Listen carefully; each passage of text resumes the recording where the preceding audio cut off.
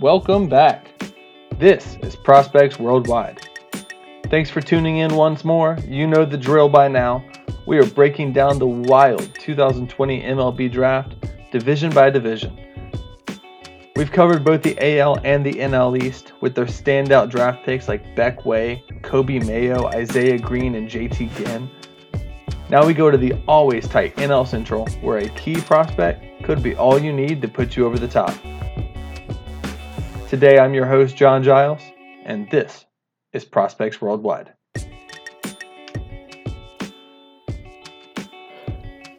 So as always, I am joined by my co-host and illustrious owner of Prospects Worldwide, the commander of Catcher Framing, Jake Tillinghast.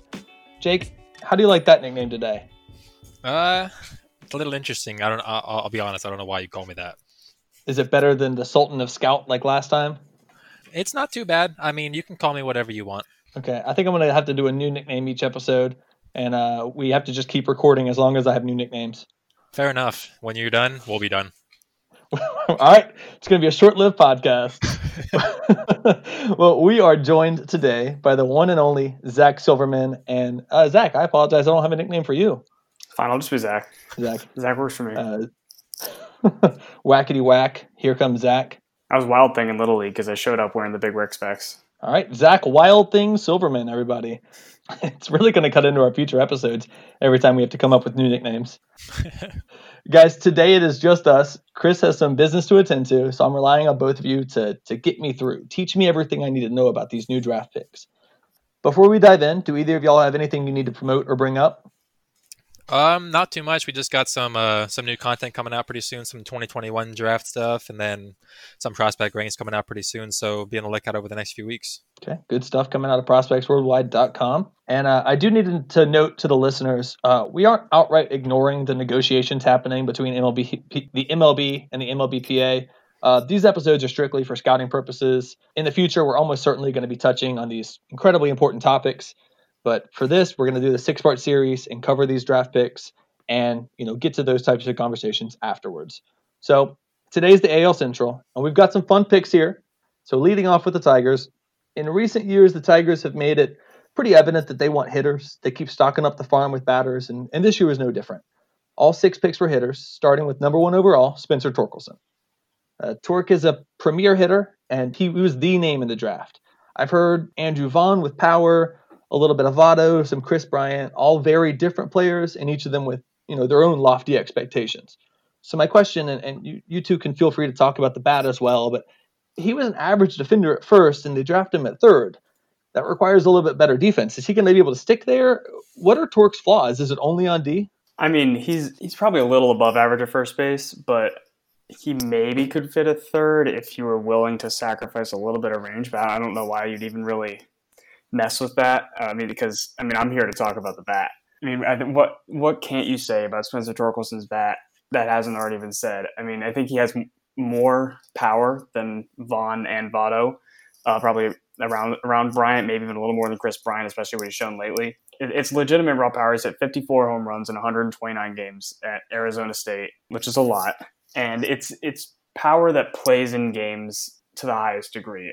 He can pull a ball out of the stadium. He can hit something the other way, go to dead center. He can take you deep if you're throwing 100. He can knock a located slider out of the park. It'll play with wood. It'll play anywhere. It's legitimate kind of top of the scale game power, and it's going to play in the minors and it's going to play in the majors. It's just going to play, and it's incredible how consistently he gets to that power, because if you took away all of his power, he'd still be a good contact hitter. Just say you take away all of his home runs and all of his singles or all of his doubles and triples and just let him hit singles, he'd still be a plus contact hitter.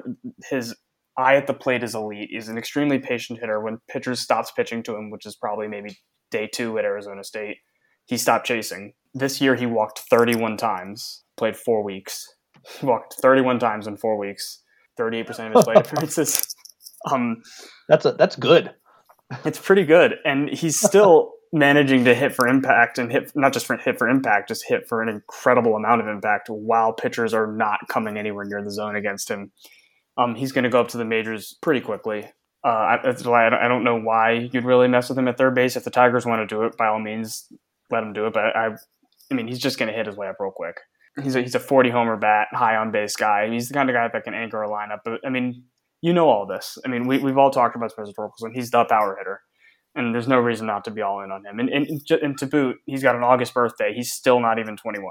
Like, there's no flaws in his offensive game. Now, I know Miguel Cabrera came up in the Marlins and went to the Tigers, but it's kind of similar. Came up as a third baseman, moved to first base, had that power, had that contact. It's kind of similar, MVP candidate like Cabrera.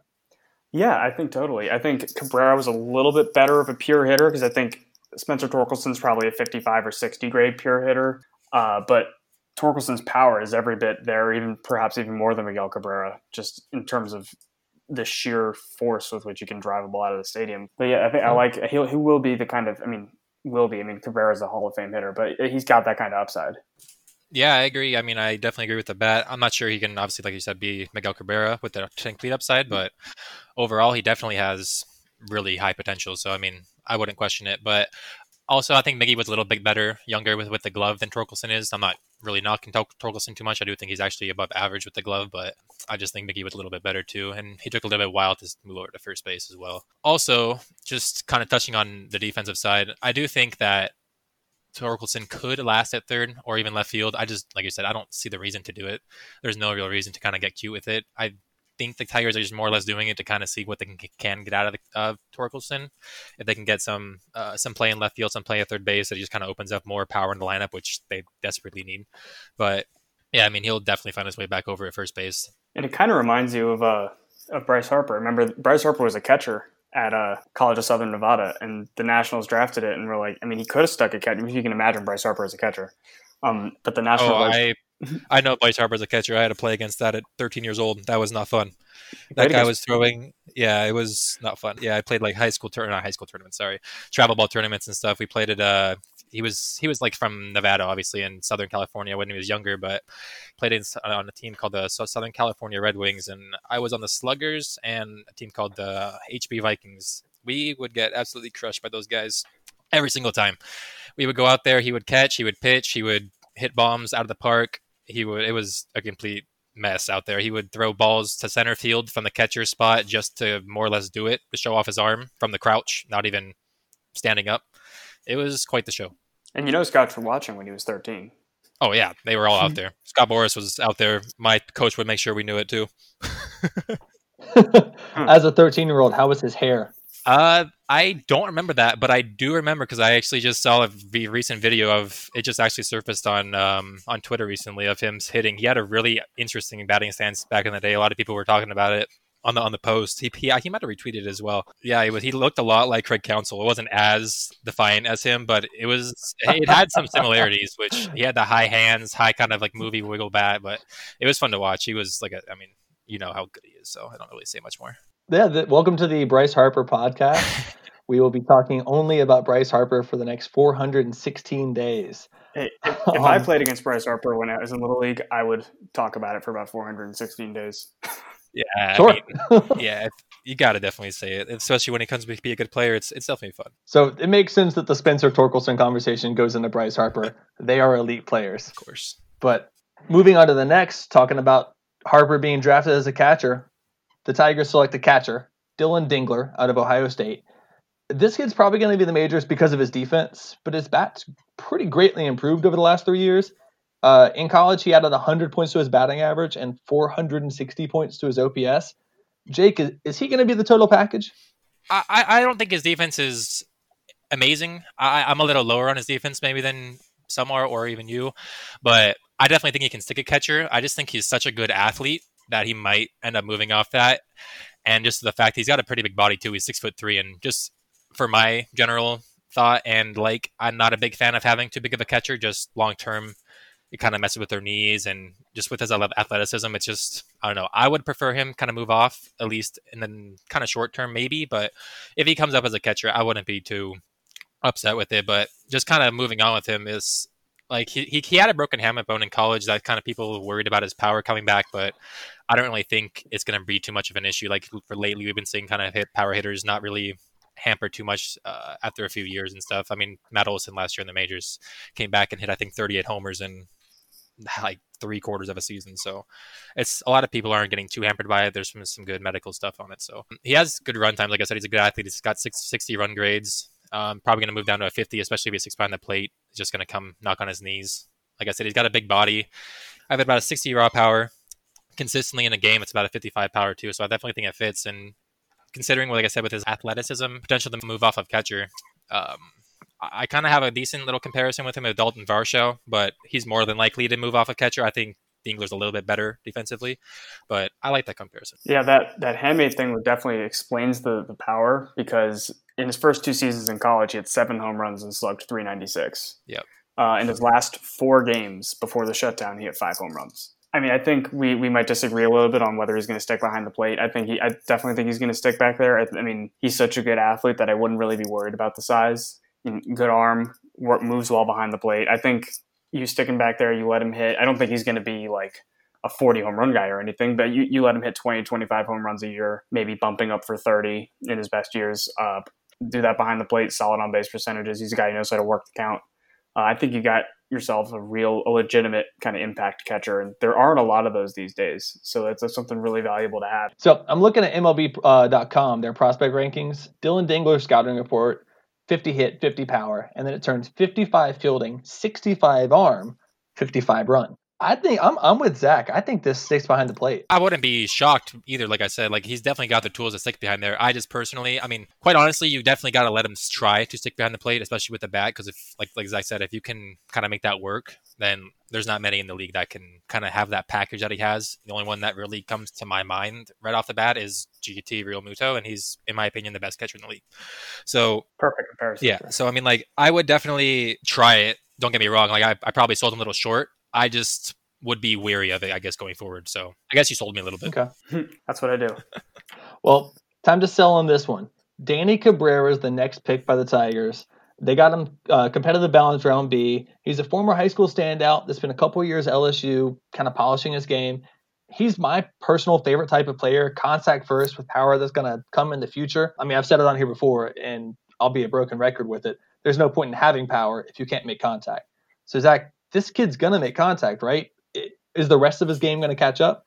I think it will. I also was a big fan of the Cabrera pick. He's a really interesting hitter. He in high school, coming out of high school in Baton Rouge, he was known kind of for his hit tool, and he's known as a polished hitter who's going to contribute from day one at LSU. He's been a starter all 2 years and 4 weeks at LSU. He's got a really, really advanced professional approach to the plate, really, really clean swing. It's a simple swing, gets the bat where it needs to go, gets it through the ball, and gets it there. It's a really kind of complete package just from kind of the hit tool standpoint in terms of the plate discipline and the clean swing and the ability to make contact and the hand-eye coordination. He's kind of hits for average power, but he was starting to hit for a little more. He's always hit for some impact, but he was starting to drive the ball with more authority, look more than just a singles hitter in his in this year, in his junior year. And if he continued hitting like this, I mean, you say this about a lot of people, but he could have risen upwards a little bit more.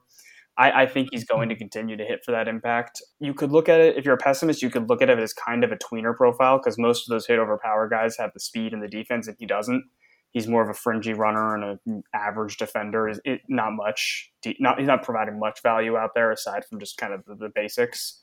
But so the pessimist could look at him as kind of a tweener, and that he doesn't hit enough to start, and he ends up kind of a fourth outfielder. But I like the bat enough. I think he's going to continue to hit, and I think he's going to stick, and I think he's going to start and be, one of those 15 to 20 home run guys, good on base percentages, just enough to play. And I think the Tigers are getting good value here. I definitely think he's a decent enough athlete to kind of stick out there in the outfield. I don't think he'll be a right fielder long term, just because I don't think the combined profile doesn't really match out there. But I definitely think he could be an above average left fielder. Just maybe not above average defensively, but just overall, their overall package will be a really solid hitter out there, and he'll provide pretty decent defense. Probably about a 45 defensive grade out there. But I think the power's not, like you said, it's not great, but his swing is starting to gear a little bit more towards the power. When he kind of turns on the ball, he has some power, but he uses the lower half well. It just, his swing is very, very level, so it's just he doesn't get much kind of lift on it. If the Tigers can kind of work on that a little bit, get a little bit of lift, he'll probably tap in a little bit more of raw power. That stadium's not the best for it exactly. I think his game of kind of just finding the outfield grass, finding some gaps is going to play really well out there. He's not really been a big double hitter yet, but I think it's kind of going to come. I could see some 30 plus 35 double seasons in his game, but I definitely like the pick. The Tigers are putting honestly a really, really solid draft together, and one they quite honestly really needed. Well, tell me what you think about this next pick, because this one is starting where I get a little iffy here. Trey Cruz, shortstop out of Rice, he seems just to be fine at everything, kind of like a 45, 50 grade at like everything. Not off the charts and anything, not even, he's just fine. He's patient, but he strikes out. He has pop, but less zone control. Like, what type of future does this guy have? I think you just gave my scouting report. I think you're right about that. He's shows flashes of, above average tools kind of all over the place, but it's not like anywhere. It's a lot of butts. There's a lot of butts in his profile. He shows some power. It's not plus power, but he's got some 50, sometimes 55 grade power. He's good at controlling the zone, but he does strike out. Good defender, but he might not stick it short. It's kind of a lot of things you hope get a little bit better. He's really close to being kind of an impact player in a lot of areas. And again, you can go pessimist, optimist. Pessimist, he ends up a tweener. Optimist, you've got a lot of opportunities to get a little better in one area and then have a real impact kind of ability there. If he adds a little bit of power, he could be like a power hitter. If he adds a little bit of plate discipline, I think he's going to be a strong big league utility player. He adds a little bit of defense, then all of a sudden the bat looks a little bit more attractive. So there's a lot of opportunities for him to just get a little better. And he's a good athlete. He's a projectable frame. A little bit of a handsy setup at the plate. Hopefully you can quiet him down a little bit. Then he can get a little bit better with the swing and miss. It's definitely an interesting player. I don't know if I love the pick, especially since he signed over slot. Just barely. It was 40,000 over slot. Yeah, I was hoping they'd save money. I mean, not hoping, but I was thinking it was a little bit of a money saver, but it clearly wasn't. So they didn't save money at Cruz, and then they went on the very next pick, and they almost doubled the slot for the next guy, Gage Workman. He came out of Arizona State with their first overall pick, Torkelson. It's an interesting little dichotomy there because Torkelson gets drafted as a third baseman. Workman was the third baseman at Arizona State that kept Torque off third base, and now he's going to the same team. Is he going to play shortstop? Is he going to play third base? He would have played shortstop at Arizona State if it wasn't for Alika Williams. I know this is a very confusing thing, but I feel like this is a confusing situation right now. Where is Workman going to stick if Torkelson is at third? Well, for starters, the guy's middle name is Tater, so regardless of where he plays, it's going to be a W.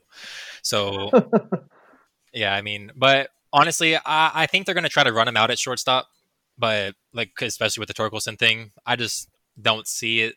He's a really good defender there. I just think with the size, it just makes too much sense over at third base.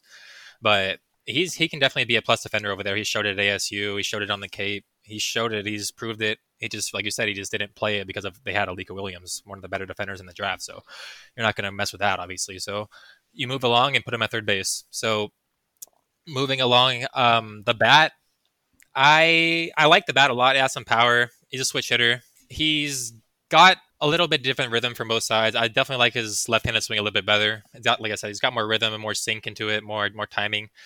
Just he's willing to go the other way a little bit more frequently, shows some nice power. The right-handed swing is a little bit, I would say, antsy and kind of just extends his arms, doesn't extend his arms too well. Bat gets a little long, and he's really more or less heavy pull from the right-hand side.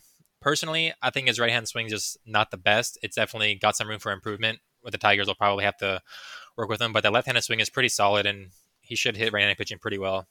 Yeah, I think this was an interesting kind of season for him because he's a year young for the class. He's actually the age of a college sophomore, but he enrolled a year early at Arizona State. It was an interesting year because he kind of came into the season on the fringes of the first round conversation.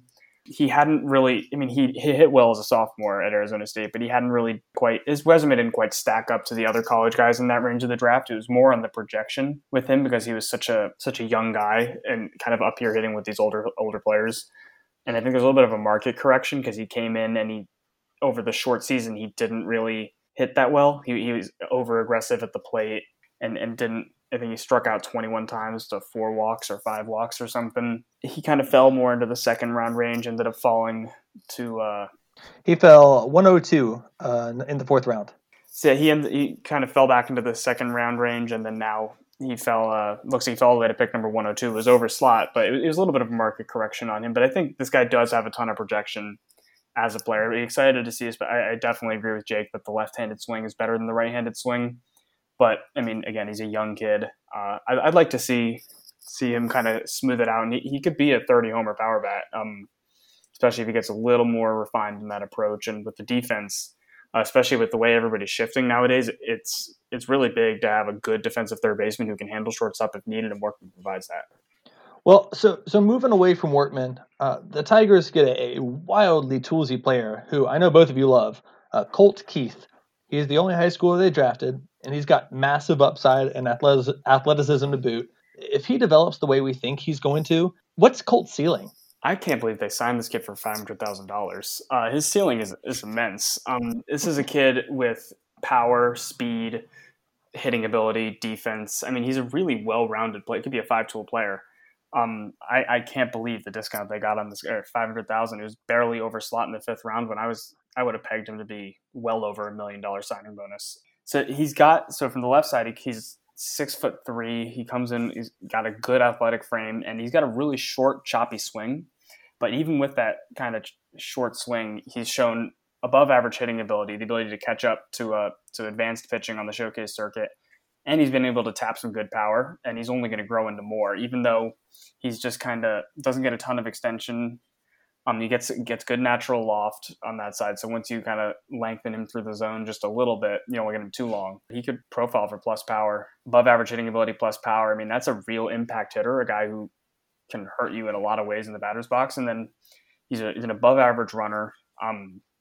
Maybe stick it short. Right now he plays shortstop. I mean, it's far from a guarantee, but he has a chance to stick it short. If he sticks it short, that's an all-star player. If he moves to third, the bat absolutely profiles there as well. And it'll be interesting between him and Workman because they'd both be above average defenders there. I don't know. There's so many ways this guy can help you win. Obviously, you can't say Torkelson's not your favorite pick, but aside from Torkelson, this is my favorite pick in what I thought was a really strong Tigers draft class. So, question on it though, I also see in his scouting report he's a right-handed pitcher with the 55 fastball and 50 control. Is there two-way, or is it just get rid of the pitching and stick to bat? If you wanted to, there could be. I would get rid of the pitching because I think I like the bat a lot more than I like him as a pitcher.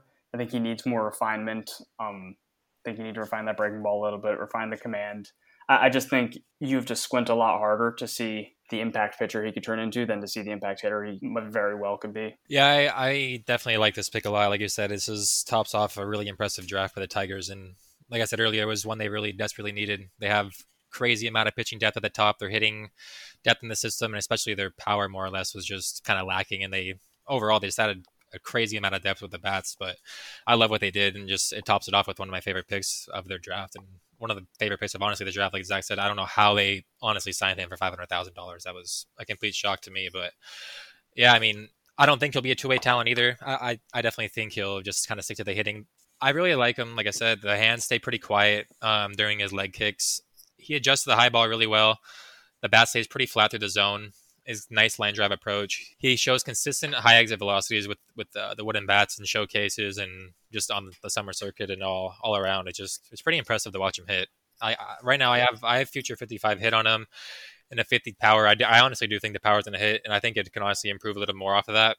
Just from what I see, his swing is just so consistent and so smooth. Like Tigers got a steal here, and I'm excited to watch him hit. So obviously the Tigers did a great job adding some serious offensive talent to their farm, but I want to move on to the Kansas City Royals, a team that got a few real gems on the mound to face all those future Tigers. Because of the wildness at the top of the draft, the Royals were certainly not expecting their first pick to fall to them, but they were happy to get it. When Asa Lacy comes to you, you're good. So he's potentially the most impactful arm in the entire draft. You throw him in with the farm like they've got with Bubic and Cowher and Singer and Lynch, and that future pitching staff is just absolutely loaded. Tell me why the Royal fans should be ecstatic right now, and more importantly, what should they look out for if there are any flaws in this profile? Well, they should be excited because they already had a deep pitching staff to kind of come up in the next few years, and they just got someone to kind of be the ace of that staff. They had a lot of guys that had potential to kind of be aces, but Lacy has that true ace potential. He can sit at the top there. So is Asa the ace over Bubic and Cowher and Singer? I mean, there was talk that Singer was going to go 1-1, and now Asa was in that same conversation 1-1. He is the new ace of this farm? I think so. I definitely like all those guys, like you mentioned. I think Singer's the best of the group they had previously. I definitely think he had that potential to be an ace. I think he's going to slot in as a really solid number two. But Lacy has that potential to be an ace. There's a little bit of concerns, but I mean, overall, I really like the profile. He pitches really downhill. He, like I said, he has a few pitches up to do with the command and repeating his arm slot a little bit, but he took a big step forward in 2020 with the short season that we had. And the Royals do a great job with pitchers, like we just mentioned all those names before, and they have a lot more coming on the way too, below those guys that are looking really nice. But yeah, they do a great job with pitchers, and I'm sure they do with Lacy too. His fastball is 92, 95, running up to like 97. RPMs, not the greatest, about league average, 2150 to 2350. The slider, high 80s, reaching around 90 even, about 2400 RPM, and it's probably his best pitch. The changeup, 84, 87, 1500, 1600. Rarely uses it, honestly. He probably is going to need to use it a whole lot more as he kind of advances through, but I don't think it's going to take too much to kind of add that pitch in there. He already shows pretty good action on it, pretty good arm speed. He shows a really good fastball and slider combo, so adding this changeup won't be too big of a deal. He won't need to use it a whole lot, just more or less for some righties to kind of keep them off their fastball, but yeah, like I said, I think this is the ace of the Royals. We'll see how it goes, but I think it was one of the better landing spots for him. Yeah, I mean, what's not to like about Asa Lacy? You got this big, mean Texan, 6'4" kid out of Central Texas in the mid 90s with this fastball. You got that slider up to 90 miles an hour, and he's also more recently added a power curve as well. And in addition to that changeup, which, as Jake said, he really doesn't throw that much, but the times he does throw it, scouts have come away thinking like that was a 55, 60 grade pitch. His command has previously been a question for him, but he's moved that up steadily, kind of ticked up every year from like a 45 to a 50. So now it gets some 55 grades. So command is no longer a problem with him. And it plays up because he just attacks the zone so fearlessly. I mean, you've got 4 above average to plus pitches and you're attacking the zone with that. There is some margin for error. Lacy is needed at less and less, but there's nothing not to like about this guy. He's just a big, mean fireballer that is going to just, for lack of a better phrase, just shove it down your throat. This is a fun pitcher to watch, big competitor, plus stuff. You got to love it. Nice. So obviously Lacy's going to dominate on the mound, and he will certainly be helped by the next pick, who's going to possibly be one of the better shortstops in the league right behind him, Nick Lofton. Don't tell Ed Howard I said that, but Lofton has some of the best defensive skills in this draft class. Will his bat play enough for him to stick in the majors? I like his bat. I have a bit of questions with the Royals being able to develop bats as a whole, and he is going to definitely need a little bit of development if he's going to want to tap into some power he does have. It's just, I don't know. The Royals are going to need to work with him a little bit. And like I said, I don't have a whole ton of faith in the Royals developing hitters like I do with their pitching staffs. But right now I have him as a 50 hit, 35 power. He's got nice 55 raw power, pushing 60, but I wouldn't give it to that yet. But yeah, it's mostly pull power. He hasn't exactly shown a ton of it, but when he does show it, it's pretty loud. He has some trouble up in the zone. He has his hands start really low, which just it takes him too much time to kind of get up on top of the ball up there, especially facing higher velocity. Is just at times just too much for him. I think if he just gets the hands honestly just a little bit higher, it would just help that in general. Just kind of help him get on top of the ball a little bit, just kind of getting his swing started a little bit longer or a little bit quicker.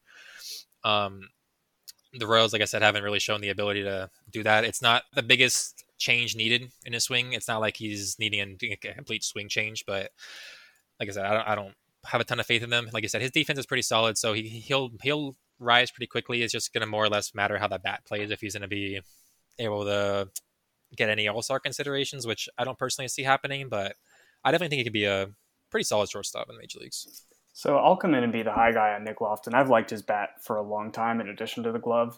He's been an elite contact hitter throughout his time at Baylor. I mean, he struck out just 37 times over 108 games in his first 2 seasons. He's consistently come and put the bat on the ball. He didn't hit for a ton of impact, but he steadily hit for more. And this year, scouts noticed he was really starting to drive the ball with more authority. He had a home run off LSU Saturday starter Landon Marcoux at Minute Maid Park that went up over the railroad tracks. Blasted went out of the stadium at Minute Maid Park for our 35 power guy. So I think he's. Hey, I said it's loud. It's just it doesn't show it that often. You're right. He hasn't shown it that often yet. Personally, I'm a believer in a guy who can make such consistent contact as he has at Baylor, and then just steadily kind of hit for more and more impact on top of that contact.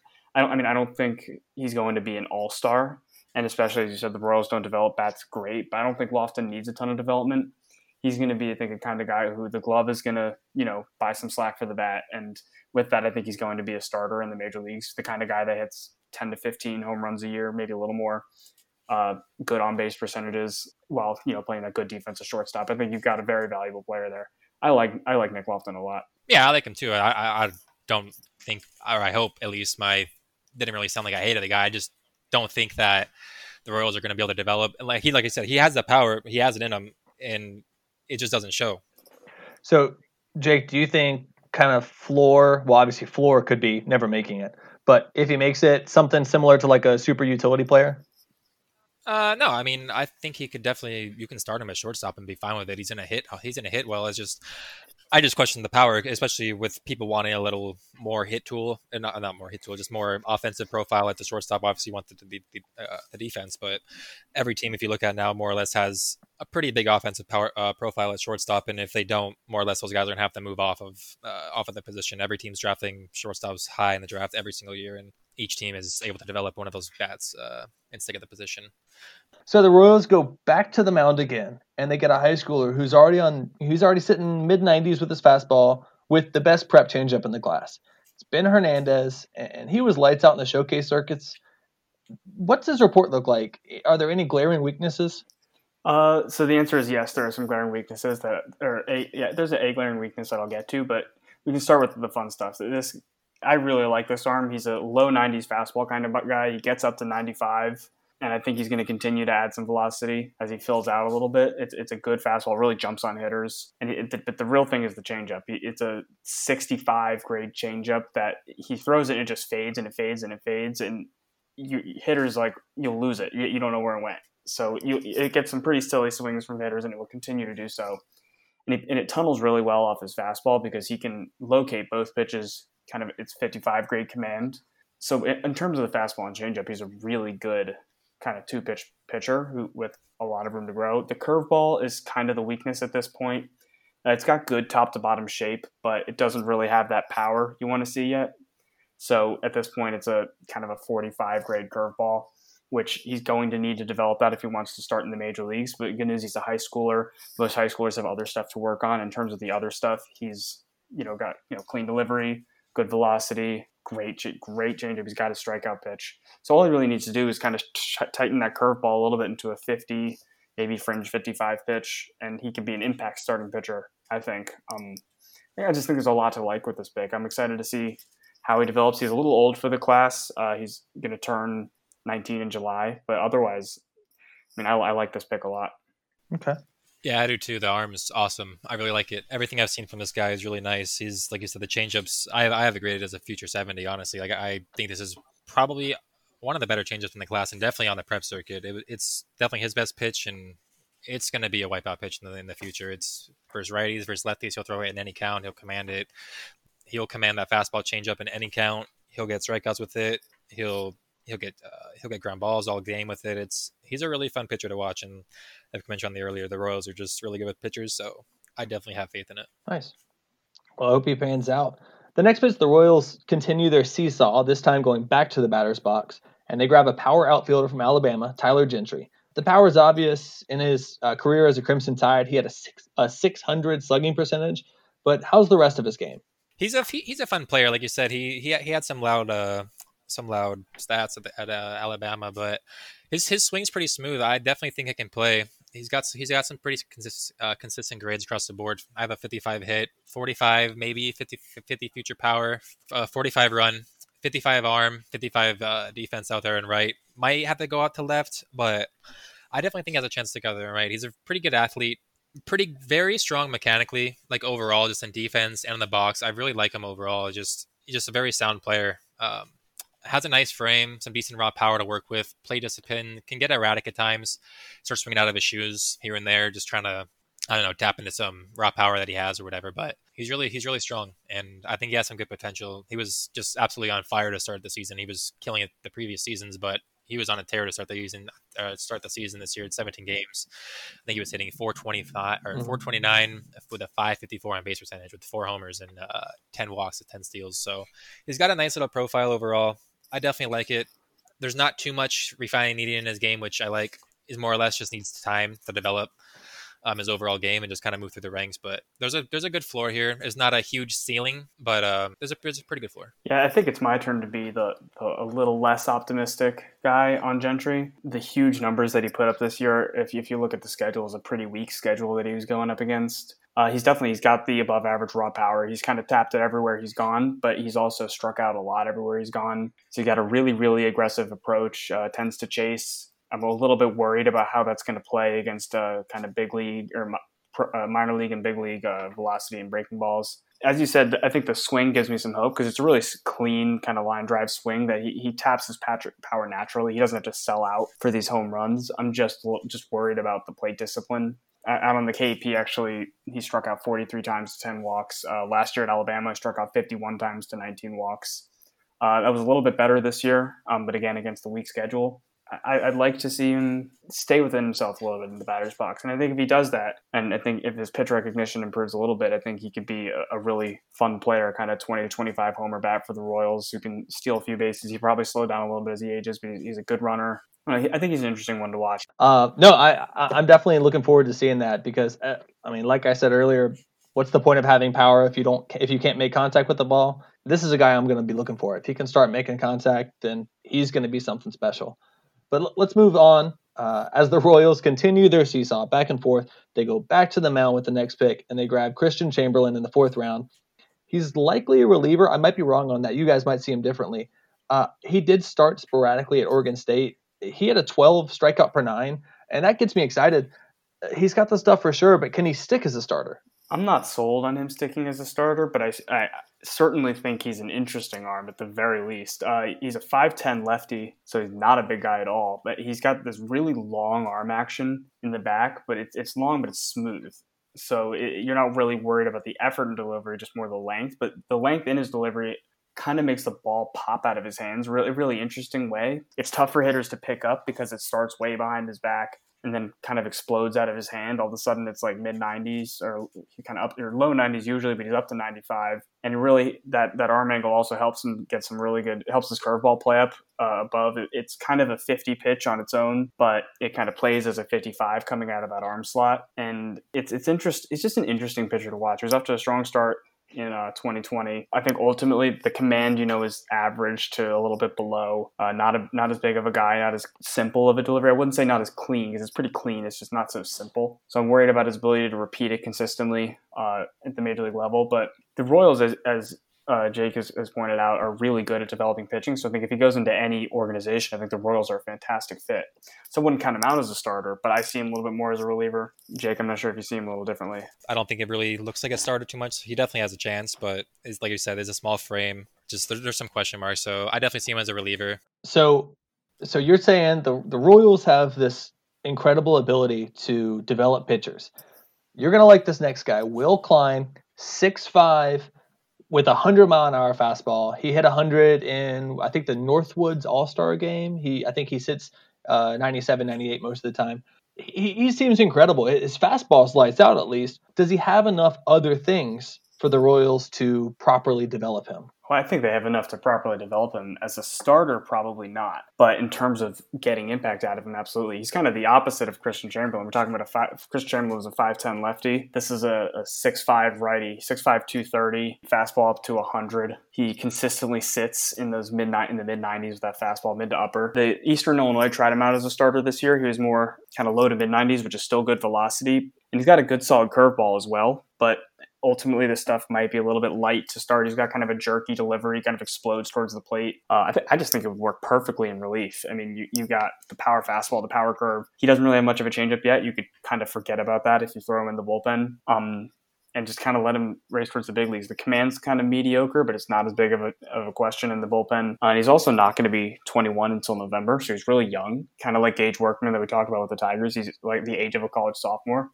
I think you got a really interesting relief prospect here. So I think Royal Twins are going to like him. Yeah, I just don't think he's a starter, especially in this system. So we seem pretty high on the pitchers. Maybe some of us are higher than others on the batters, but we know that it's going to be a system that we're definitely going to be looking forward to seeing how they progress. But I want to move on to one that I know you guys are dying to talk about. The Chicago White Sox had one of the more interesting drafts. They went super high potential, big money up front. And they may have found a gem in day two, but we'll get to that in a bit. For now, let's dive in on their first pick, Garrett Crochet. We've got ourselves a big lefty with heat, a plus slider, and just wild potential. He did have some shoulder issues, but picking at 11 overall, it doesn't seem like the Sox were deterred at all by that shoulder. How high should we be on Crochet? You should be extremely high on him. There's definitely some question marks, but yeah, the 1-2 pitch of the fastball slider is just nasty. It's fastballs up to 93, 97, touched 100. Sliders 84, 86, really good bite, and it's honestly a true wipeout pitch. He can make lefties, righties swing. He has not the best command of his pitches, but it's coming a little bit. There's still a lot of refinements to kind of go through there, but there's some bullpen risk, especially with the White Sox this season. It's a little risky. I could definitely see them calling him up in some type of playoff run. Get some run in there. I'm pretty sure they did the same thing with Chris Sale back in the day when he was a rookie. So I could see it. If he goes out there and just dominates, it wouldn't surprise me if he just kind of stuck out there as like a closer, which I don't think they're going to want, especially taking him at 11 overall, which was probably not their hope. But I definitely see him coming up if needed, and he'll probably go back down to start the next year and work back as a starter and all. But yeah, he's got wipeout stuff. And like I said, if it doesn't work as a starter, he could be a pretty good closer from the left side. It's nice stuff. The changeup has potential to be a 40, 45 pitch, and that's all he'll really honestly need if he can get it there, if he can just kind of land it consistently in the zone. The arm's really, really impressive, so you can't really knock the team for it, especially considering they got whoever one wanted with the next pick. Yeah, so. I think Crochet is a really, really interesting arm. I think at first glance he looks like a reliever. I mean, this big gangly lefty up to 100 with the fastball slider thing, but I think the more you watch him play, I think the more starter traits he shows, because he doesn't throw with a ton of effort. It's a little bit of an interesting delivery. You kind of get some interesting angle on it, but he doesn't throw with a ton of effort, and he repeats the delivery well. The fastball's up to 100. It's sat in the upper 90s for innings at a time. The slider, as you said, is a wipeout pitch. The change, I think some scouts are a little more sold than others. Some scouts see it as an above average pitch as well. And it's definitely trending in that direction at the very least, which could give him a chance for 3 above average to plus pitches. In terms of the strike throwing ability, the control is ahead of the command, but he's done it, especially for his size and the kind of the wide angle he gets with his arm. He throws a lot of strikes. And aside from the shoulder issues that he had kind of coming into the season, that it looks like he worked his way back from, and it looks like nobody has too many concerns about, the durability has been pretty good as well. So the only thing is, I mean, he doesn't have a track record of starting, which is a big issue. But in terms of when he's on the mound, there are no glaring things when you really look at him that are saying he's a reliever. I don't think there's any more reliever risk than I wouldn't say anybody else, but a ton of upside, that the White Sox are getting. But if it turns out he can't stick as a starter, I think he fits fantastic as a closer. It's a really, really interesting arm to watch. I'm excited to see him progress. So Crochet seems like he's got that super high upside, and the White Sox followed the pick up with someone who some people thought this guy would go as the best pitcher in the class. I'm not saying he writes for Prospects Worldwide. I'm not saying his name is Danny Hacker, but Jared Kelly gets drafted in the second round, and he fell to 47 overall. Is it because he's a high school righty? Is there vulnerability here? I personally, when I watched him, it seems fluid, effortless. It's just a beauty to watch on the mound. Kelly looked great. Why did he fall here? And the White Sox are freaking ecstatic for getting him here, right? Oh, the White Sox have to be ecstatic for getting him here. I think he fell due to a combination of a couple of things you mentioned. The high school righty demographic is just extraordinarily risky, in addition to being expensive. So risky and expensive, that's 2 strikes. A lot of teams like Bitsko enable a little bit more, and that kind of took away from his market. But he's a really interesting guy out of the tiny little Texas town of Refugio. I know there's a G in there, but it's pronounced Refugio. Trust me, I live in Texas. It's the same town that gave us Nolan Ryan, this effortless mid-90s fastball. I mean, I've seen him. We talked about it at length during actually when we were talking about the Orioles, but he just comes up and it looks like he's just playing catch, and all of a sudden you look at the radar gun and it says 98. It's kind of mind-boggling to watch this guy throw. Just the physicality is fantastic for a high school pitcher. He's 6'3", he's built. touches 98 with absolutely no effort, and he spots it really well. He can pitch to all four quadrants of the zone. He mixes pitches really well. He goes right after hitters, and he adds a really, really good changeup for a high school pitcher. It's a plus pitch. It's going to be a bat missing pitch for him in the big leagues. The only question with him, which kind of caused him to drop, I think, is a breaking ball. It's shown flashes of being an above average to maybe his best have been close to plus pitches, but more often than not, it's been kind of a fringy 45, 50 offering. And at the top of the draft, if you're going to be spending the big bucks, you want to see that breaking ball. But the White Sox at 47, they'll pay him. It's going to cost a lot of money to get him from going to UT. It's a really, really interesting pitcher. Just it's old school, and I think that's yet another thing that caused him to drop. He's old school. A lot of teams are trending towards being new school, but the arm strength and the physicality here are kind of off the charts. He's pretty fun to watch. He's a true workhorse pitcher, like you said. He's just up there on the mound, easy, and you look up, 100, 99, 99. It's pretty crazy to watch. Like, has no max effort to it, and like I said, he has a workhorse potential. He could be starting pitcher 200 innings for multiple seasons. Obviously, the game is not really going that way anymore, but he has that potential, and I could see it. Obviously, it's going to be a few years away, but yeah, he's got a big body. It's just everything matches. It's really nice to watch. I love his changeup. I think it's obviously not as good as the fastball with how effective his fastball is, but in my opinion, like Zach said, the curveball, the slider, slurvy, whatever you want to call it, needs some help. The changeup though has really nice fade, really nice arm action off the fastball, and when you're throwing 100, especially in high school or really anywhere, if you have a nice changeup, it's going to be a nice combo. Like, especially with how well he, for the most part, can locate his fastball up in the zone. It gives hitters a lot of just vertical eye movement to kind of have to deal with, and when they're coming with 100, it's tough to kind of handle. But talking about that slurvy pitch, it's just like a low 80s pitch, has some loop into it. I think it needs to find a way to kind of get more horizontal and be a true slider to kind of give him more or less that horizontal look, to kind of give him that high fastball, low changeup, and then kind of give that sweeping slider across the zone. I think that would give him a really nice kind of effect on that pitch, and more or less kind of turn into a wipeout pitch if he can find that feel for it. If he can hone that slider and he sits 100 on his fastball with the plus changeup and the ability to go 200 innings, that's Verlander.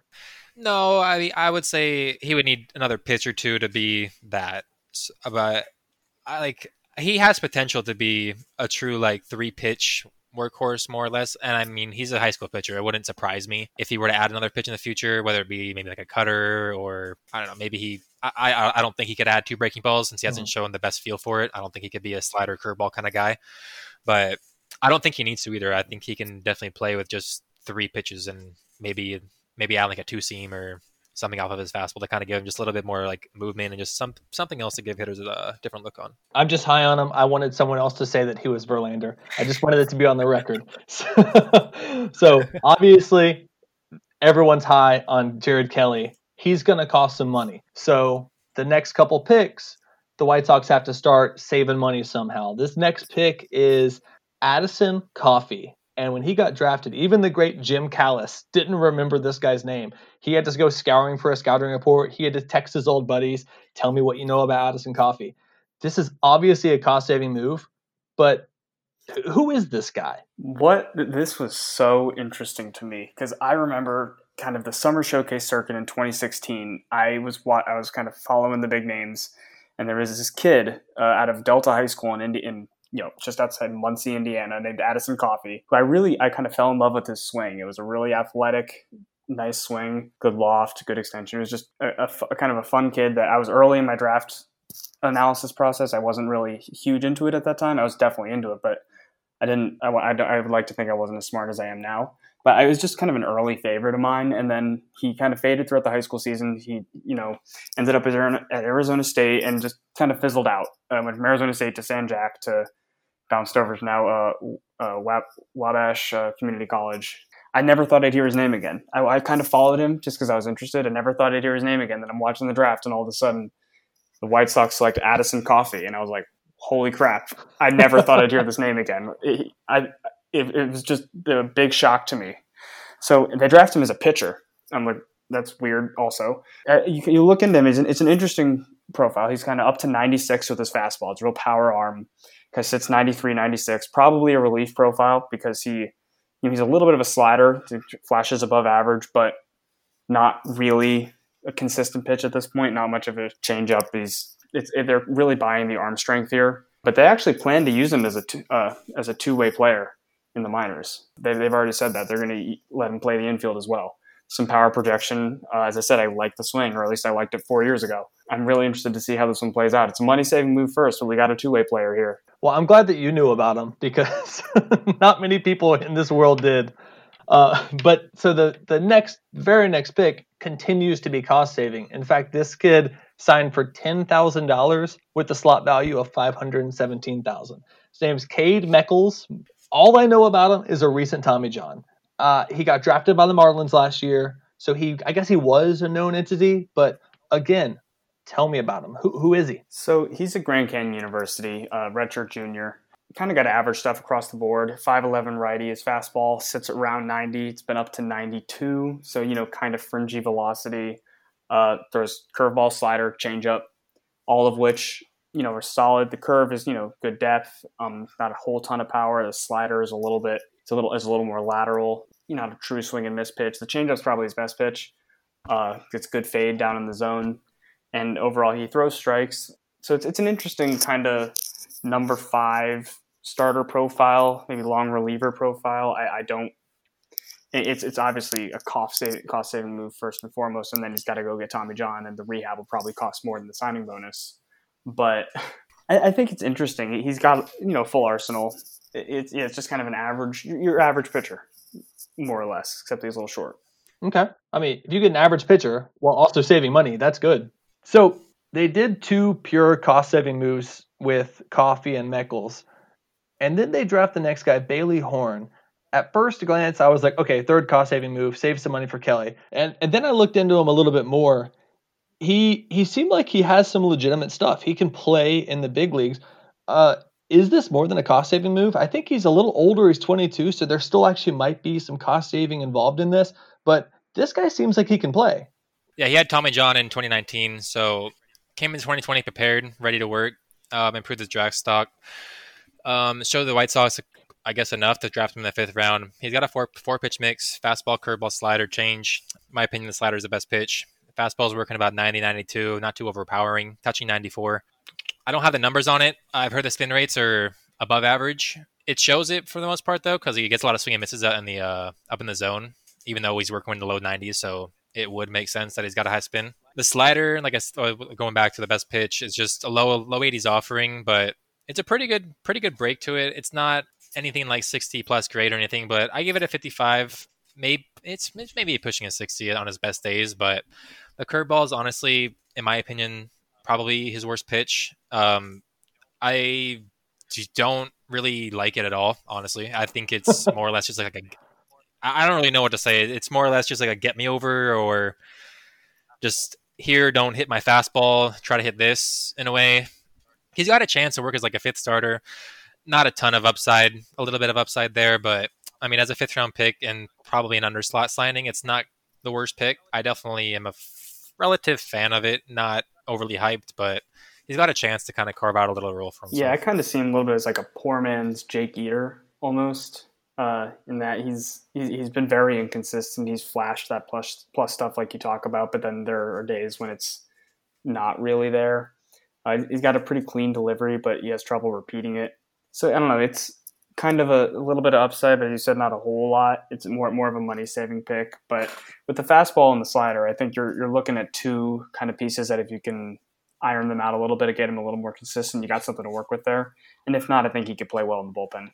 But yeah, I think otherwise I'm with you on Horn. Well, if you recall, Jake Eater was the poor man's Asa Lacy, which means Bailey Horn is the poor man's Asa Lacy. We got ourselves a steal here, guys. Easily a steal. Well, I want to move on. That's it for the White Sox draft. Very top heavy and pretty much all in on 2 pitchers. We'll see how the rest of them work out. If any of the 3 work out, that's even better for the White Sox. But let's move our focus over to Cleveland. They start off taking the steady all-around prep shortstop, Carson Tucker. He seemed to be a pretty fast riser up the boards in the weeks leading up to the draft. What made Cleveland fall in love with this guy? This year he took a big step forward, honestly, not even just with his game, just his body. He grew like 3 inches over the summer. He added, I think, like 15 or 20 pounds of muscle. Maybe not all muscle, but he added a lot of bulk to his frame. So his tools started to kind of pop and more or less show in the game rather than just see it on paper. I think he started kind of rising up draft boards as teams kind of saw that. They didn't get to really see it in action too much this year with obviously the season getting cut short, but I think some teams kind of took that on notice and wanted to kind of look into him as a first round pick, and the Indians obviously considered it. He's brother of Pirates shortstop Cole Tucker, so he's got some bloodlines in the league. I think he's honestly better than his brother. The tools are nice at shortstop. He's definitely got a easy chance to take there. I think he's got quick feet, strong balanced arm, accurate throws. He's got a little bit of an opposite field approach, more or less. He's trying to just hit the ball the opposite field, not really tap into power. I think it's kind of comes down to more or less him not really realizing his new strength and just not understanding how to use it. Like he's not really trying to turn on too many balls. He's, like I said, he's just trying to hit the ball the other way. Once he kind of learns how to do that, I think the power has a chance to kind of show up in game. It just hasn't done a ton yet, but it's a little bit of a handsy swing. He's got really good bat speed, though. A little bit of a natural loft. He starts with a high back elbow. But if he eliminates just a little bit of movements in his pre-pitch swing and during his load, he'll have a little bit better of a chance to kind of line balls in the inner half and stuff. But yeah, I definitely like the pick. It's a little bit risky, but for what they were able to get with their next pick, I think it definitely made sense and probably helped them get to that. Yeah, I think a lot of Indians fans probably saw the Tucker selection, immediately went up on YouTube and watched some video and were a little confused because all the video that's online is from the summer. And back then he was this 5'11" skinny kid with a good approach, good feel for the game, who's kind of peppering line drives around the field. And what you're not seeing from that video is that as Jake said, he grew 3 inches, and now all of a sudden he's like this 6'2" athlete who came up and still retains that good feel for the game. But now all of a sudden, instead of pepper and line drives around, it's like these screaming gappers, and all of a sudden you got yourself a legitimate hitter. And as Jake said, once he starts to realize that he's now he's not going to be a power hitter, but now he can turn on some pitches and he can drive some balls if he really wants to. This is going to be a guy who's going to turn into maybe a 15 to 20 home run bat. Whereas it maybe didn't look like that at all over the summer. So it's a guy who's a completely new player, and you combine that feel for the game with the improved physicality. I think it's a very on-brand pick for the Indians, first off. I mean, I think all 6 of these selections are perfectly on-brand for the Indians, but so he'll hit. I think he's going to be just a good all-around player who's trending up, and I think the Indians saw that he was going to be a guy we talk about with every guy if he had a full season, but I think the Indians saw that was legit in this case. If he had a full season, he would have been a top 20 pick, and they nabbed him at 23, and I think they were happy to do so. Yeah, I like Tucker. I like him a lot. So adding on to Tucker, it looks like they hit another home run next with first-round talent Tanner Burns. Came out of Auburn. He was a workhorse there with a 3-pitch mix. It seems like he's relatively major league ready. He could spend a couple years developing, but he's going to be a pro pretty quickly. Probably a low ceiling though. What do you think? I'm seeing like a 4th inning or a 4th starter, inning eater type player. Is he more special than that? Am I just underselling him? I think I probably see a little bit more in that. Maybe, I mean, I don't see a high ceiling by any means, but I think you're getting yourself an impact starting pitcher here. It's interesting because pitchers, never develop like you think they're going to. Pitchers are the most unpredictable creatures, but Tanner Burns, for the most part, has developed kind of in a straight line, like exactly what we thought was going to happen. And that led to him. He was a kind of a top 50 draft prospect coming out of Decatur High School in Alabama, goes to Auburn. Again, top 50 draft prospect. He just kind of we knew him as a pitchability guy in high school, power arm. Comes in, steps into the Auburn rotation from day one, and from day one he's performed. He's career at Auburn 14-9, 2.86 ERA. Just continuously gone out and shoved against SEC teams all around. Just a really consistent performer, and that's his best attribute. But it's also he's not just a performer. He's got a fastball up to 97, sets kind of low to mid 90s. Good power curve that he can locate to both sides of the plate. Adds in a changeup. It's probably a little bit behind the fastball and curveball, but it's there. And he maintains that velocity throughout his starts, which I think makes you worried a little less about the fact that he's a smaller guy. He's 6 feet tall. He's got a really strong lower half. And aside from some minor shoulder problems that he had at the end of last season that he kind of did away with this year, There's not really any durability questions for him. It's a really kind of just clean profile. The guy is going to come up, fastball, curveball, soon to be change up kind of guy, and just deliver results day in, day out. Probably I'd peg a number 3 starter on him. I think he's developed in a straight line so far. Why not continue to do so? Yeah, I like him for sure. He's a good pitcher. With what I'm probably going to say, you might not exactly think that, but don't get it wrong. I definitely think he's going to stick as a starter and be good. But there were just some concerns. A lot of people in the SEC were just kind of talking. His stuff gets kind of flat at the as the season kind of progresses, less crisp, and just they have some questions with his stocky frame. And he's obviously not an imposing figure out there. I think he's about like 6 foot. A little bit stocky, but some have some questions about his ability to kind of hold up over a full season. I definitely think he can last. I definitely agree. He's not really a super high upside pitcher, but he's definitely going to be in a rotation. And given the Indians, like they're, in my opinion, even better than the Royals, they're probably the best team at developing pitchers, other than maybe the Rays. But yeah, like I love when a pitcher goes here. If they haven't had any concerns, I more or less can see the Indians kind of carving that out for them and figuring it out. More or less just with the endurance. It might just be he needs to get on a little bit better workout program. I don't know. If there's something there, they'll figure it out. Okay. Well, if the Indians can do that proper development with him, they might be able to do it with this next guy. We got Logan Allen. They already have Logan Allen, though. I knew that joke was going to happen. It's not just the name. They already have the left-handed pitcher Logan Allen from the state of Florida, who's mainly a fastball changeup guy. Oh, they got the same middle name. They have the exact same same everything. They're the same person, I'm convinced.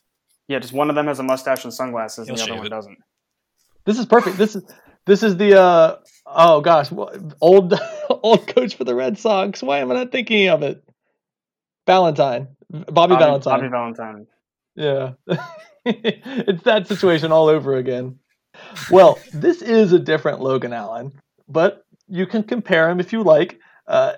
I see a low 90s fastball with a plus changeup. I don't see a lot of projection. Indians might be a good spot for him because they might be able to help him get to that development. But is he just like a long reliever? Is there something, again, that I'm not seeing?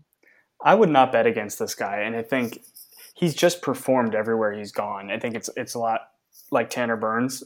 As I said, the Indians stayed on brand here. They love the college performers, at least on the mound. And Allen, he only kind of sits low 90s, 91, 92, maybe bump as high as 94 on his best days. So it's not a ton of velocity, but he's really performed literally everywhere he's gone. He's kind of shoved at FIU. He's shoved on the Cape. And it's a testament at some point when a guy shows you who they are, you just got to believe him. This is a good pitcher. It's a fastball changeup guy. The changeup is, a plus pitch. It comes in with that kind of last second tail. It comes in and then just at the last second, it dives out of the way. It's a really tough pitch to square up. And then with that fastball, even though he doesn't have a ton of velocity on it, he's got plus command.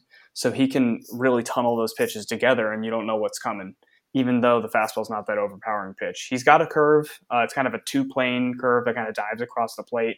It's got nice shape, but he hasn't tightened it up a whole lot yet. It's more loopy. So it's got good depth, but big league hitters can kind of sit on it unless he tightens it up a little bit. But with the way this guy goes after hitters, you really shouldn't bet against him. He pitches with a ton of confidence, locates his pitches really well. If he tightens up that curve, that gives him 3 above average pitches. And he's not going to be a two-way player, but he was also a good hitter at FIU. He's a career 297 hitter with 6 home runs.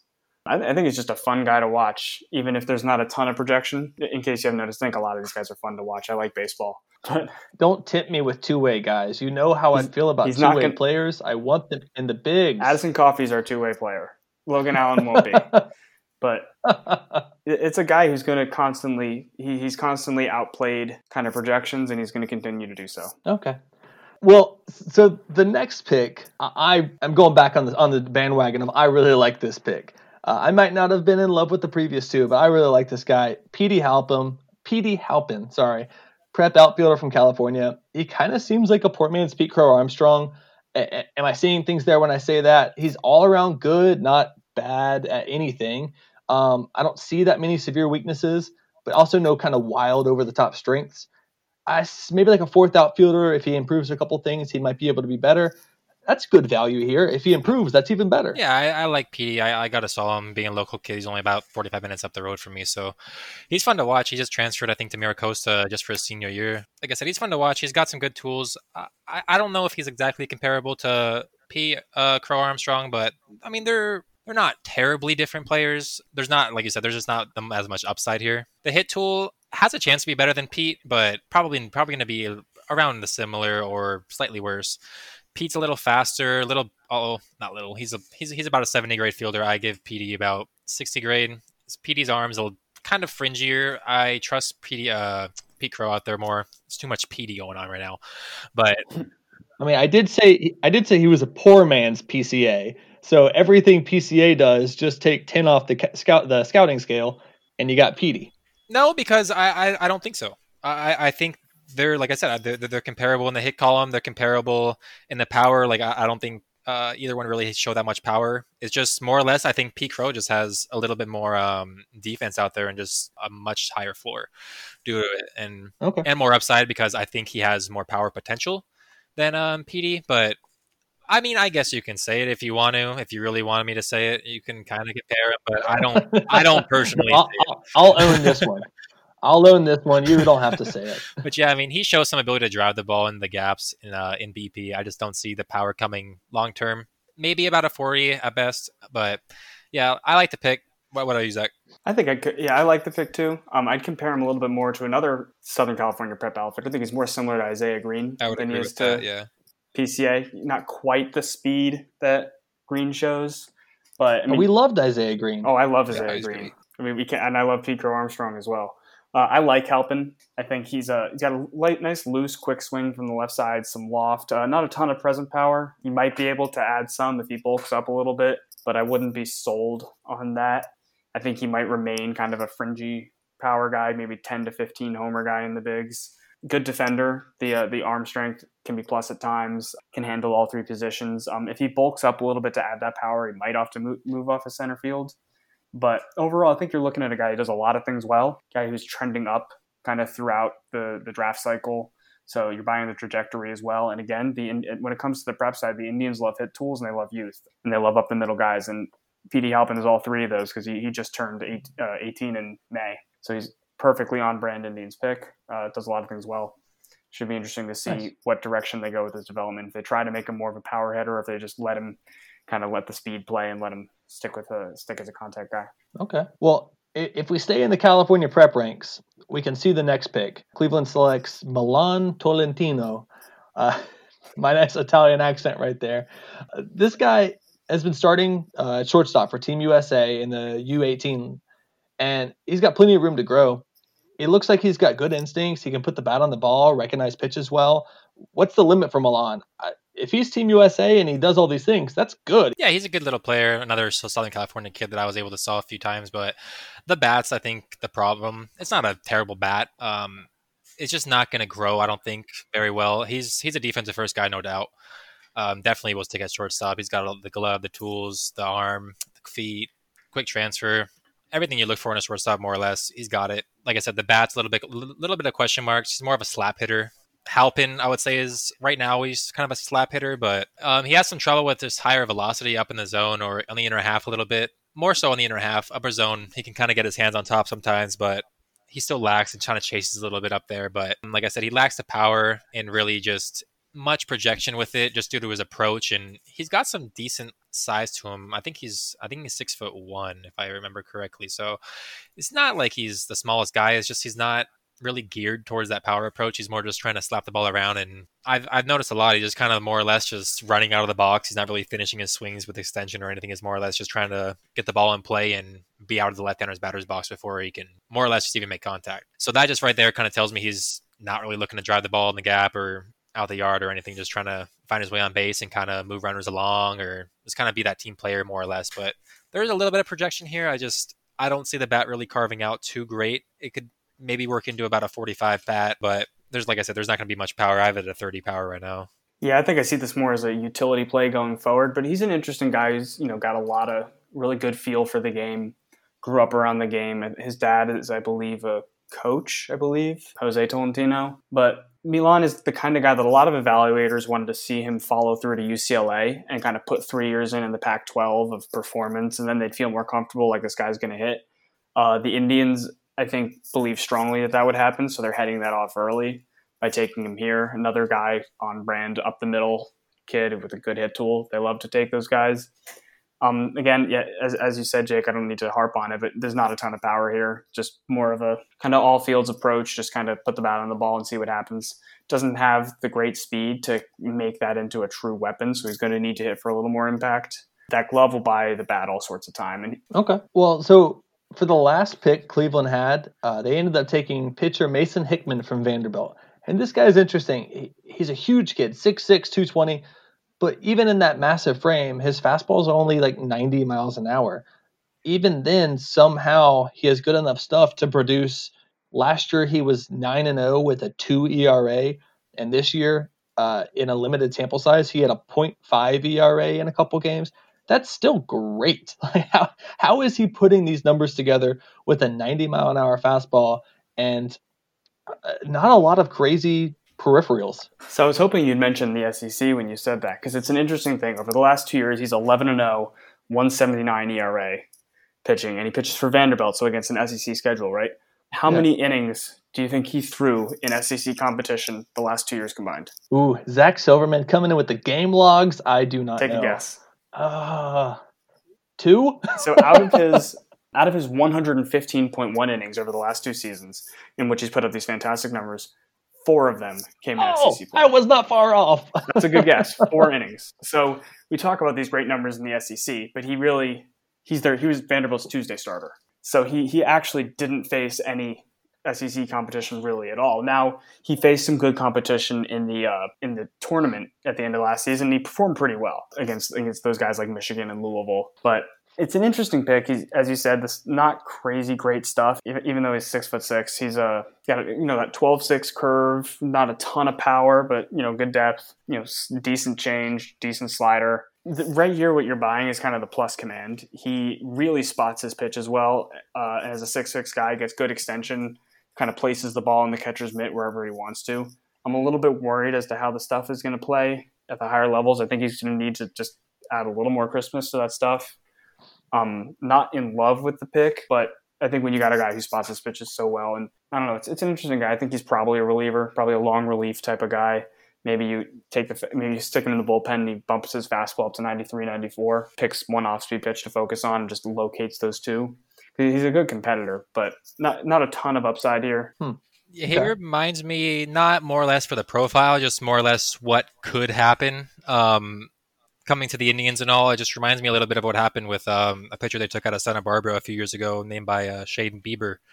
He was throwing about relatively similar, low 90s, and 4 years down the line, you got a guy touching 95, 96 with plus stuff all around. And don't sleep on this guy because the Indians do really well with these kind of guys with really good command and just good pitchability, more or less. They can find a way to make part of your game pop out and make you very successful. So it wouldn't really shock me if this guy turned into something. But I more or less agree with Zach. He's an iffy pick, but I was actually surprised to hear that stat too about the SEC. That was pretty shocking. Only 4 innings. That's definitely something. But that's a really good point you made about Bieber and the Indians. I think you're right. If there's any organization that he's a fit in, I think it's the Indians. Absolutely, that's a good point.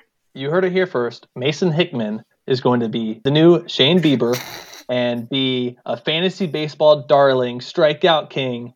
We're calling it. Jake, you got to own this one. He in 2024, number 1 overall pick in fantasy baseball, Mason Hickman. All right, moving on to last year's top team in the AL Central. We have the Minnesota Twins.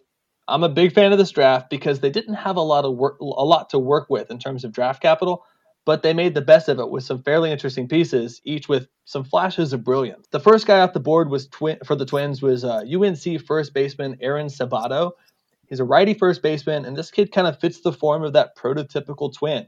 Big power, loads of upside. We're talking Miguel Sano, Brent Rooker, last year's first rounder, Keone Cavaco, Matt Wallner.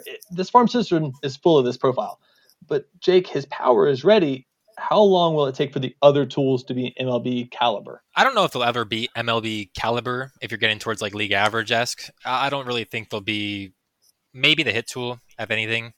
But he's definitely not going to ever see the run tool there. The arm's not. It's the first baseman arm for the most part. It's nothing great.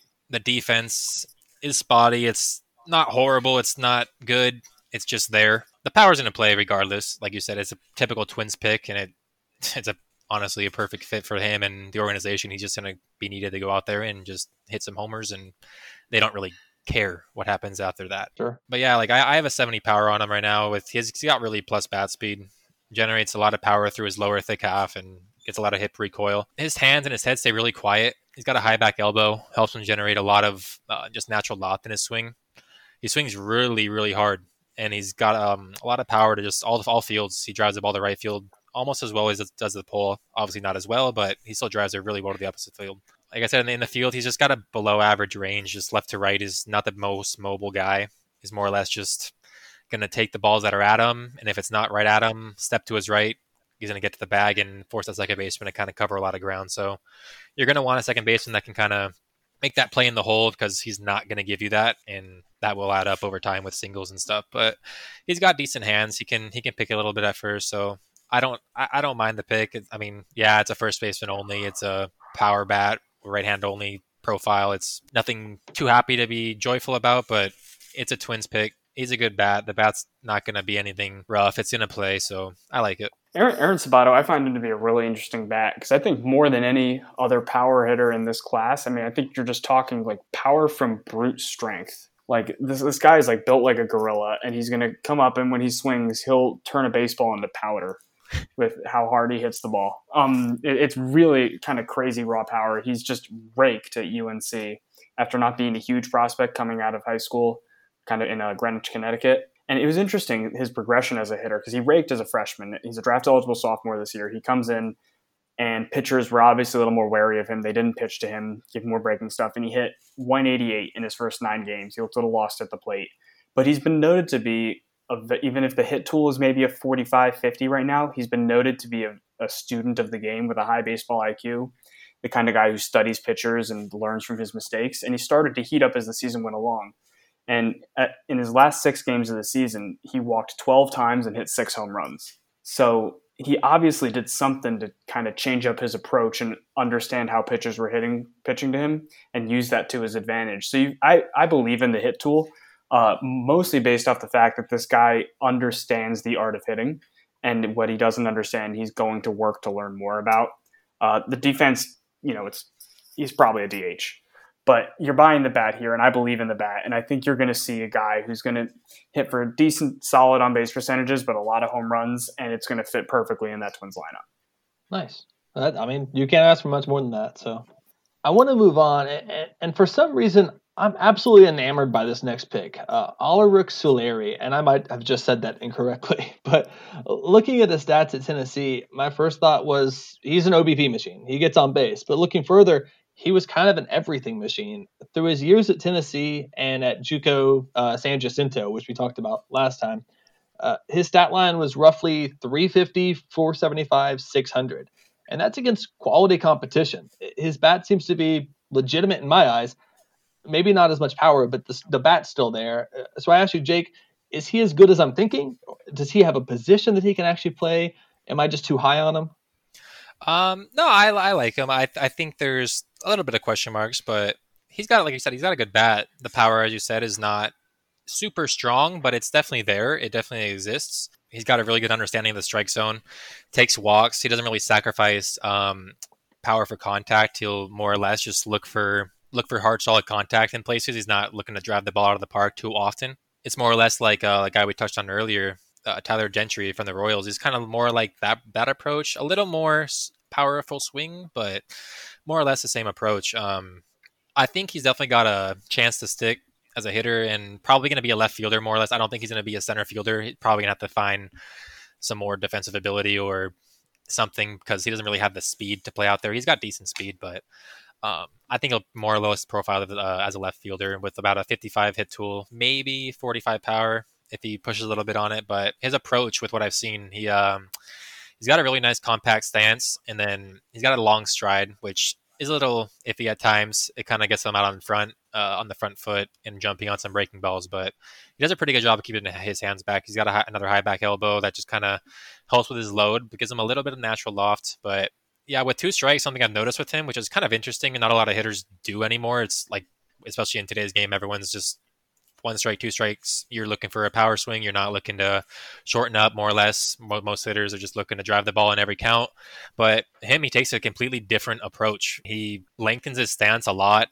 With 2 strikes, he'll more or less just not stride. He kind of just does a little like pivot, a little baby toe tap, if anything, but more or less just like a little pivot and just shortens up and just tries to make contact, sacrificing, like I said, more power just with 2 strikes, just trying to make contact and put his good bat to ball skills at play. So I like the approach overall. I think it's a professional approach, more or less, and I think he's going to stick. The defense, like I said, it's not great. It's not bad. It's about a 40-45. So I think he's a left fielder. Yeah, but I like the pick a lot. There's some good potential here. I think if you think his name is hard to pronounce, Delaric Solari, you got to take a look at his hometown, Atascocita. Jeez. Alaric Solari from Atascocita. Try to say that 5 times fast. I will not. You couldn't say it once, so I don't want to say it's 5. Well, yeah, and I think it was interesting you compared him to Tyler Gentry. I think, like with Tyler Gentry, you might be a little higher on him than I am. He gives me some tweener vibes, in that he might not. I mean, with the kind of so-so defense, I don't think he'll hit quite enough. He raked as a sophomore at Tennessee, but I think over the last calendar year, he's been a little more up and down with the bat. He wasn't particularly impressive on the Cape. This year, he was kind of up and down again. He showed some flashes of power. It's an interesting line drive bat that when he's hot, I think he shows a good approach, shows a good line drive bat, makes consistent contact and taps some power. But I think when he's not so hot, sometimes he can get lost at the plate a little bit. The interesting guy, he's also young for the class. He doesn't turn 21 until July, so he's got some extra time. And I think if you flip the script a little bit and said he was an old for the class hitter in the 2021 draft and he had another year of SEC, we might be talking about him as a higher pick. So it's an interesting thing, especially with the younger guys. But I kind of see a ceiling of 20 home runs a year, solid on base percentages, more likely probably a 4th outfielder. We'll see how he goes forward. I think if the Twins can kind of smooth him out and get him more consistent, they can be looking at a good value here. I'm glad you actually mentioned the Cape Cod League. I hadn't seen his stats from the Cape, and I just looked it up, and what a stark difference. He batted 200, 300, 350. And just such a difference when you have the wood bat in your hand against quality competition in the Cape. That's interesting. That's going to be something I need to keep an eye on, because I absolutely love this kid, and now I'm starting to get worried. Yeah, don't get turned up. I mean, obviously the Cape is one of the better performances and what you want to definitely see him perform. But like Zach said, it was only 9 games, but obviously you want to see performance, but only 9 games. So take it with a grain of salt, but it is there. Okay, all-star, calling it. All right. Now, I will say the next guy I was a little iffy on. We've got Marco Raya. He's a smaller prep pitcher coming out of Texas, only like 5'11", 165. But he managed to get so much out of that frame. One tweet that I saw, and I hate that I can't find who tweeted this. I'll try to put it in the notes later. Said he was sitting 2,800 RPM on a slider and 2,700 RPM on his fastball. And that's MLB elite. Conservatively, I saw similar tweets that were like 2,400, but either way, those are top numbers. Does he have what it takes when it comes to size and durability to actually make it in the majors? This is a fascinating pick. I think, first off, I noticed his directions to drive to target field to be pretty simple. He just hops on Interstate 35, drives 2,000 miles, and makes a right. Not bad.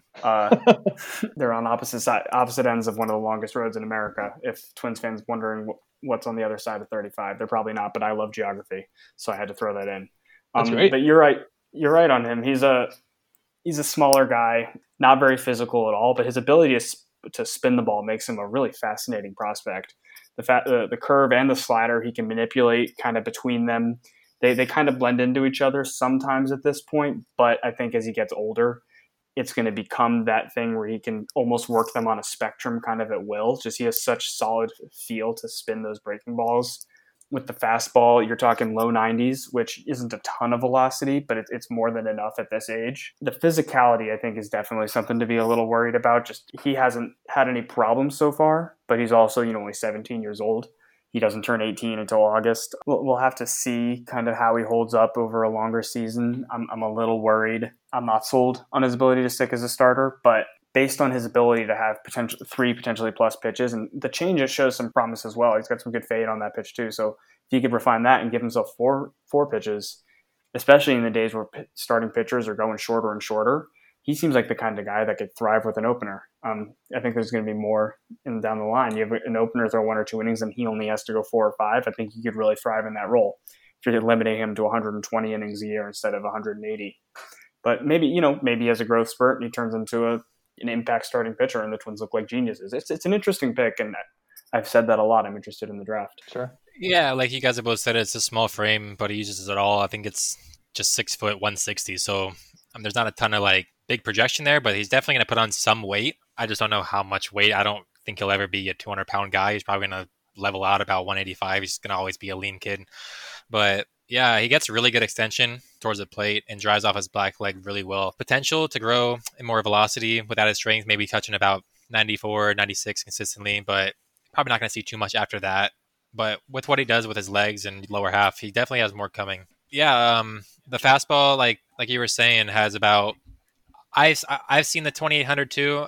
I haven't seen it too often, as much as I've seen about 2500, 2600 on it, which is still really good. It's still above average major league stuff for sure. And then the slider, I've seen about what you said about 2800. I've seen it touch 3000 in bullpens.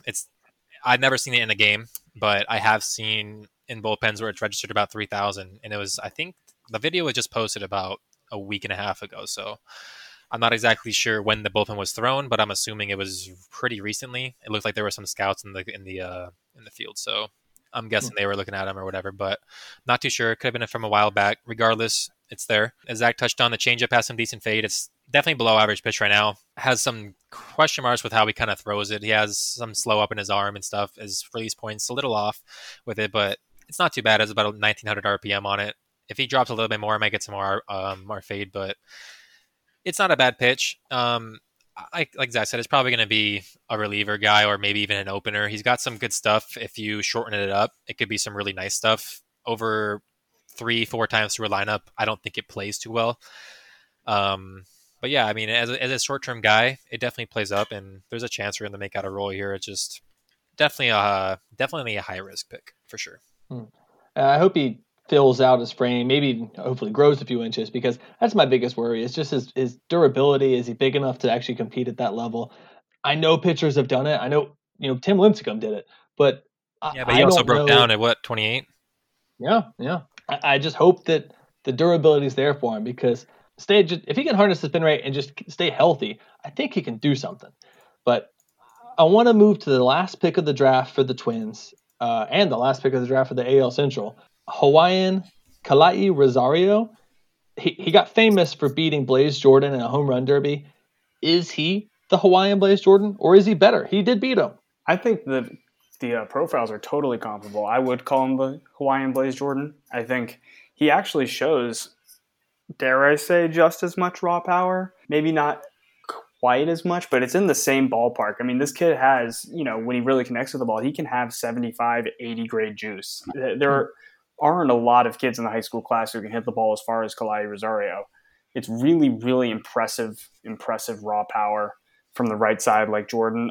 He's also, like Jordan, he's got a little choppy swing. He kind of gets out on his front foot, maybe leaks some of his power, which kind of scares me as to how much he'll actually hit when he gets more leverage with that front foot.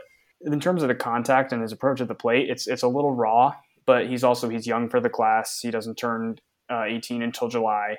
And he's from Hilo, Hawaii, which is, off the beaten path for prospects. He hasn't had a ton of exposure to that higher level pitching. So it's understandable that the hit tool might be a little bit raw, but still scouts were impressed with his ability to make contact against the better pitchers in the prep circuit.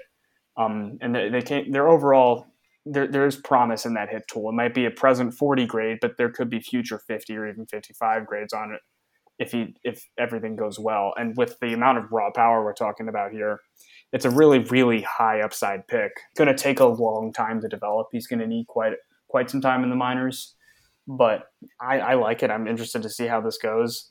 I really, really, I like this pick a lot, and I don't think he's that far off from Blaze Jordan at all. Now, defensively, he probably ends up in left, maybe right field if we're lucky, but you're buying the bat, you're buying the upside, and this kid has power. I definitely have some concerns with the swing as well, like you do. And just the competition he's faced. He doesn't, like you said, in Hawaii, there's not a ton. There's some good competition out there, but nothing like he's going to face over here. And he's not able to get out to every event for the most part. So he really made his name, I mean, more or less, and just kind of like just a YouTube sensation, but not as big. But he's got the raw power, and I agree. The raw power, when you're taking just strict raw power, I agree. It's just up there with Blaze. I don't think the game power shows up as much as Blaze yet, because there is some, like I said, question marks as you touched on as well. And with the swing, he's just too far out on his front foot. He's, in my opinion, it's really like a BP, just home run derby swing. That's kind of what I see with his swing. He's just trying to hit balls out in front. He's got stiff hips. He shifts his weight extremely early, like Zach said. It just kind of leaves a lot to kind of just kind of a lot to dream on. Like, he has more power in there, just kind of scary to think about.